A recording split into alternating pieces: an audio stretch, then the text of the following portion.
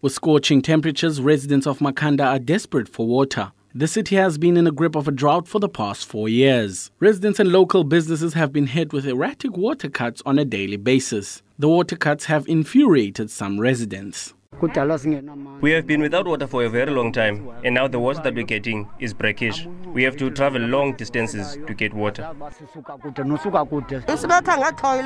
We can't flush our toilets or do laundry, and the water is also brackish. The relief organization Gift of the Givers has intervened to assist with the water supply. Water trucks and tanks have been dispensed across the city. Mohammed Khaget of the Gift of the Givers explains. And the entire community of Makhanda asked for assistance with water. Our team started assisting as soon as calls came in. We provided an extra water tanker from Adelaide and placed more JoJo tanks at strategic points where water is accessible for the community of Makhanda.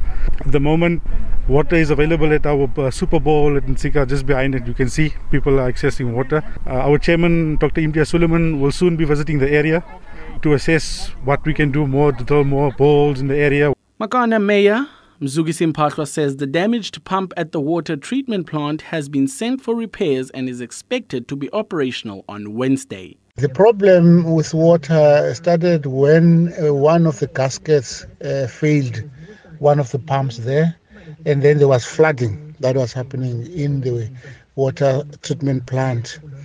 Most of the motors have then been damaged by that particular water.